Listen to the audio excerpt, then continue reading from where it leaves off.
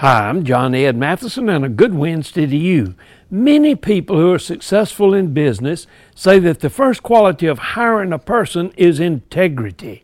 If they don't have integrity, they will not be a good hire. Integrity is a real challenge in business today.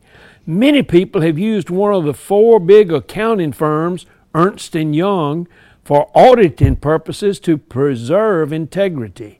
Ernst & Young has just been fined $100 million because 49 of its staff members were sent or received answer keys to the ethics portion of the Certified Public Account exam.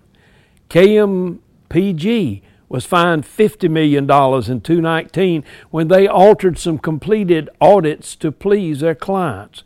Who's going to audit the auditors? Integrity is on trial. Are you passing the test?